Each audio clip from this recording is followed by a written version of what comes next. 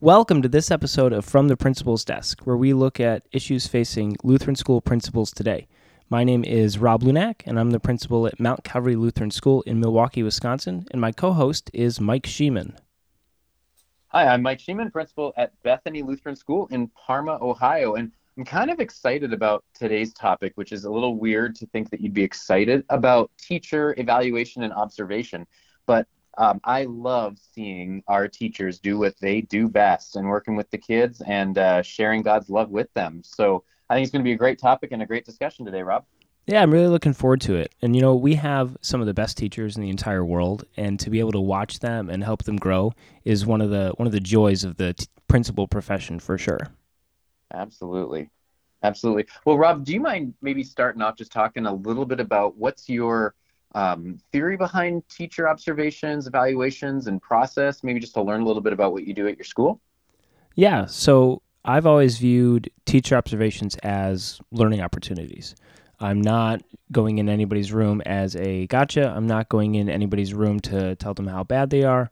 I'm in there because I already know you're a good teacher, right? You've put your heart and soul into this profession, and I'm in there to see the great things you're doing, highlight those, and then give an outside perspective on some of those things that maybe we have blind spots to that I can always help improve, whether that's, hey, here's this article that might be helpful, or hey, I noticed, you had some struggles with this. Tell me about that, and talking through some of that in dialogue. And maybe it's, hey, do you want to go to a training on this? That looks like an area that I see you expressed interest, and I know it's something we could work on. And it's never meant to be a one and done. It's a continuing conversation to help them improve. Mm-hmm. Yeah, I love the way you approach that continuing conversation. I feel the same way that teachers, in some cases, it's easy to think of an evaluation as a checkbox item that, hey, the board makes me want to do this, so I'm just going to, get it done. But it's a lot more than that. It's a lot richer than that. That an evaluation is really just the summary of all of the things that you've seen the teacher do over the past however long. Really, I think teacher evaluations begin on day one as principals go through and kind of get a feel for what's the climate in the classroom. What do the teachers do on a day-to-day basis? Because the evaluations where you say, I'm going to observe 2 lessons and I'm going to write things down and then form a document are really a lot less useful to teachers. Having received those myself from time to time, I don't want to give those to my teachers. I want them to know that I've got a real feel for what's the culture they're creating, what are their procedures, and the best way, in my opinion, to do that is to be present frequently and regularly in the rooms. Now, when you're in the teachers' classrooms, there are times when we're in there to observe, and there's times we're just in there to be in there. So do you differentiate those with your teachers? I know you send emails when you're in the room, like you leave the room, hey, this was really great, or hey, I have a question about this. Do you tie that into your observations too, or are those just kind of spur-of-the-moment visits for you?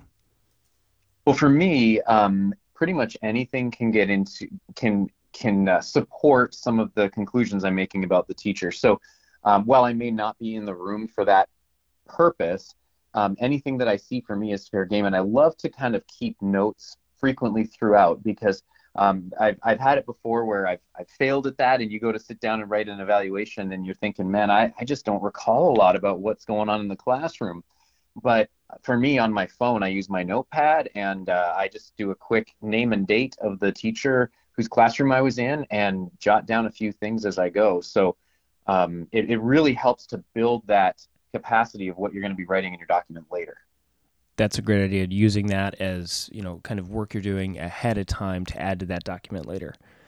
Mm-hmm. One of the first things I started when I became a principal is we did a monthly kind of scored walkthrough. Hey, I'm looking for these things, and they're just going to be yes, no's, and I'm going to write down what I saw, and that was it. And those, at the end of the year, I said, okay, were those helpful? And I got an interesting comment from my teachers, and maybe you've had a comment like this from yours. Well, we really kind of liked it, but it made us really nervous, right? Because you always came in with the iPad, and we were always getting scored on it, and it made us so nervous. And so how do you build that culture that this isn't meant to be scary, this isn't meant to be intimidating, this is meant to be helpful? Mm-hmm. Absolutely. Well, I think for me, it's always been a matter of that it shouldn't be a surprise when I walk in the classroom. It should be part of the school culture I'd like to be part of is that I'm in there all the time, and they do see me on my phone a lot, but they know what I'm doing because they get the follow up with what I've been doing on my phone. But I know it's been sometimes my first few years as a principal, you'd walk into a classroom and the kids would be, oh, hi, Mr. Sheeman, and I'd be the biggest distraction ever. And I still kind of am for maybe the first couple of weeks in school, but by about now, we're rounding the end of September, at this point, when I walk in a classroom, it's no longer disruptive.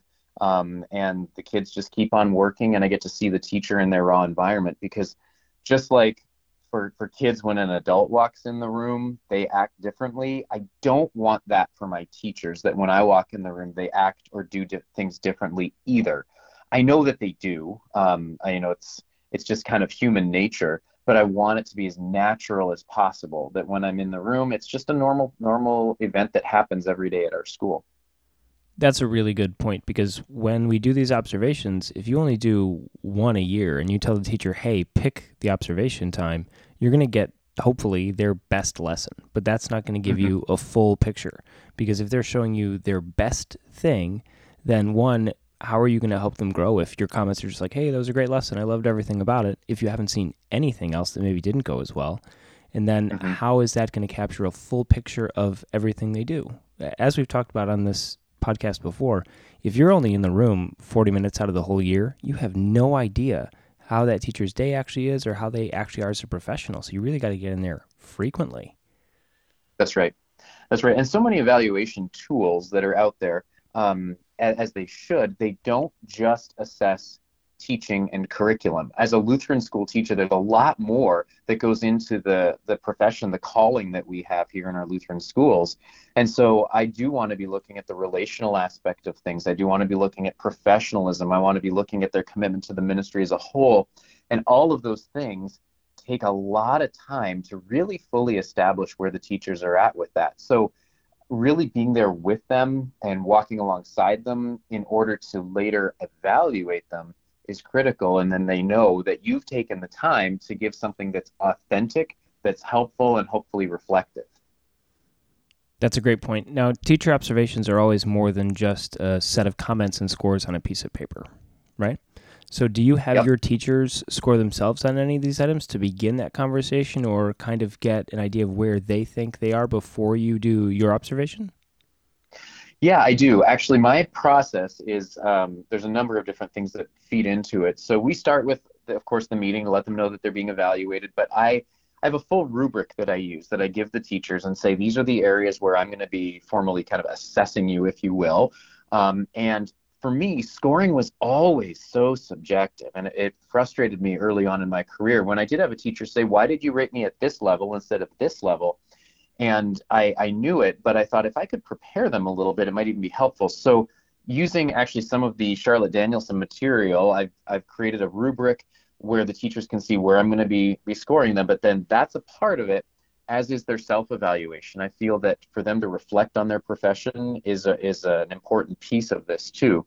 So they speak into that as well. And I tell the teachers, if there's anything that I haven't seen that you want me to see, now's the time. Over the next evaluation cycle here in the 2 weeks or whatever it is that we're doing this formal piece, feel free to brag about yourself. Get rid of that Lutheran humility for a minute. And if you had this amazing lesson that you were so proud of, show me.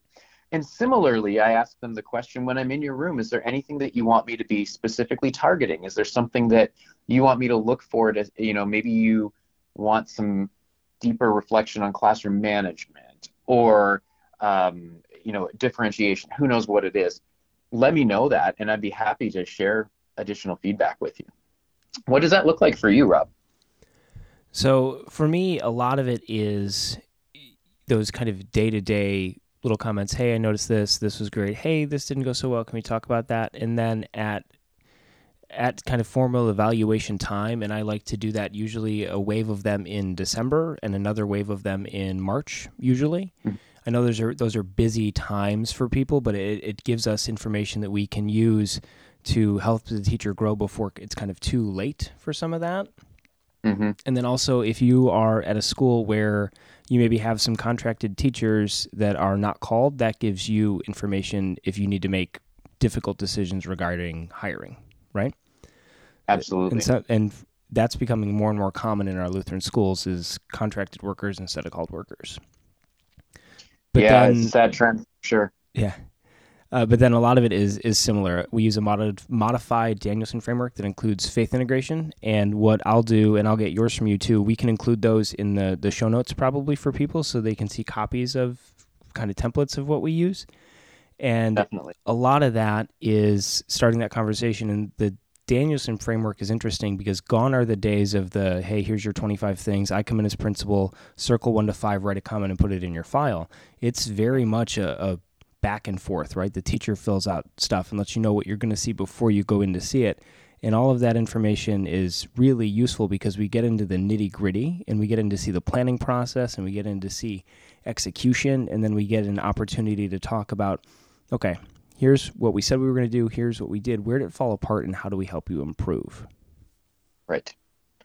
Right. And contrary to what a lot of people, I mean, maybe even myself, had thought at one point, is teachers are craving this feedback. It's funny because if they don't get some sort of an evaluation through the year, you'll hear that saying, yeah, well, I've never been evaluated before. And I think they long for the affirmation of the things that they're really doing well. And I think to a degree, there's maybe a little fear of receiving some feedback, but my experience has been when I share that feedback, they're thankful. But I don't share the feedback alone. If there's an area of growth that they need, we work that into a goal. And then part of their professional development plan is to then find resources, which I help them do to realize their goals and to grow in that area. And in some cases, it's a matter of, you know what, I'm not great in this area, but I know that, you know, the teacher up the hallway for me is amazing there. So how can I use that teacher in their area of strength to support me in an area where I'm struggling? And it builds the other teacher up as well. So using your staff and the gifts God's given you is really an amazing part of this community of Lutheran schools. Yeah, that's one of the many, many things that make us special, right? There's Mm-hmm. there's so much to brag about, and we as Lutherans sometimes, like you said, shy away from that. Now, you have an interesting quote here in the show notes that we're working off of about the 3-minute classroom walkthrough. Do you want to tell everyone what that is? Sure. So one of the resources I picked up early on as an administrator was a book by Carolyn Downey and a bunch of others, and it's called The 3-Minute Classroom Walkthrough. The subtitle is Changing School Supervisory Practice One Teacher at a Time. It's a really good read. It's an easy read, and there's the premise is basically what we've been talking about, that to get real assessment, you need to be present over a longer period of time and not just coming in for your 2 45-minute observations every year. And so one of the quotes that stuck out to me in this book was, it says, as the frequency of the principal's classroom visits increased, so did teachers' perception of the principal's effectiveness. I know sometimes it's easy for teachers or for people to think, oh, the principal, they don't really know what's going on. They've been out of the classroom now for how long? So they don't get it anymore. Things have changed. But if you can show them that you are with them, you're alongside them, and that demonstrate that you have an understanding of what's going on in the classroom, it builds greater capacity for those conversations, that they know you get it. You're not just throwing theory at them. You're understanding them and walking a mile in their shoes. So great book. I would really recommend it if anybody's looking for material. The 3-Minute Classroom Walkthrough has some great stuff. And that's just such a great topic to take away, right? The more often you're in their rooms, the more often you give feedback, the more often you recognize the work they're doing, they're going to go, hey, I think you're doing a pretty good job too, which is always nice to hear.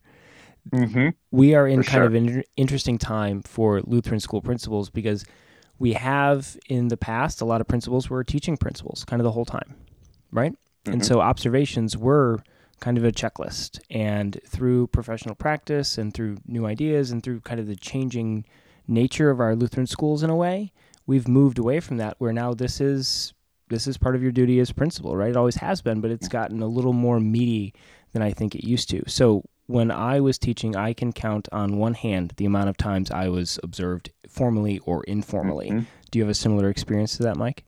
Absolutely. Yep. So if we can help anybody out there know that this is an important part and get better at doing this more frequently, that helps all our schools. It does. And then one other thing to bring up too, I think, Rob, is that we need to send the message that we want our teachers to succeed. The evaluation is not a gotcha tool, like you said earlier. I feel though, that there are times when we have teachers who are struggling, or teachers that really might need to know that they're not effective in a particular area and need some support. But the evaluation's not really the tool to bring that up with them. So just like I coach the teachers, the report card is not the place to say to a family, your kid might need to repeat a grade, or surprise. You don't want to surprise a kid on a report card. I don't want to surprise a teacher on an evaluation. So if there's something that needs to be addressed with them, you build a lot of professional capacity to bring this up, and then use the evaluation tool as a reflection of how's it going, so that nothing is a surprise. I think that's really important. Yeah, teachers are already nervous enough about the evaluation, and if the sole reason you're evaluating any of your teachers is to remove one of them, then you're really approaching it from the wrong way, right? It's meant to be a growth opportunity. Now, Mike, do you have any kind of quick tips for anybody listening out there on how, like one thing you have done or learned in your principal career that's been really effective for you for observations that they could kind of take and implement on Monday? Yeah, I think the thing for me that I had to do when I started doing evaluations was I would say, well, I want to get into every class frequently, but I don't have the time. And that was really, frankly, it's an excuse. We all have the same time. It's a matter of how we use it. And so what I ended up doing was, just like I would book a meeting in my calendar, I booked times that I would intentionally go into the classrooms. That translated as part of my culture, that I don't need to do that anymore, because I know and I'm tracking myself of how often I'm in all these classrooms. But make sure it happens frequently and make it a priority. Your teachers will thank you for it. What about you, Rob? For me, it is the fact that I approach a lot of this as, I don't know everything, right? I don't. And so I will sit down and I'll say, okay, guys, here's the observation tool we have. Do we like it? Is there anything we want to tweak on it? Tell me how you think we could best grow you and your capacity through this observation, and being open to some of that. Now, that doesn't mean I'm always going to change it, but it's nice to include them on the back end of that, so they know that it is a partnership and it's not just a tool coming from somewhere to kind of judge them. That's really well said. I fully agree with that. That's having their feedback in the process. That's fantastic. I think everybody loves to be heard. Absolutely. Well, I think there is so much more to cover, just like everything. And I think I even heard something about professional development plans in there that we're going to have an episode on, and maybe even staff issues that we're going to have an episode on. But I think we might have covered enough about evaluation and observations for today. Yep, I agree. Hopefully just got people thinking and started a reflective process there. And like Rob said, we're happy to share some of our resources as we're able. So feel free to reach out, and God's blessings as you serve his people and serve his teachers in your roles as administrators. Blessings, everybody. Have a good week.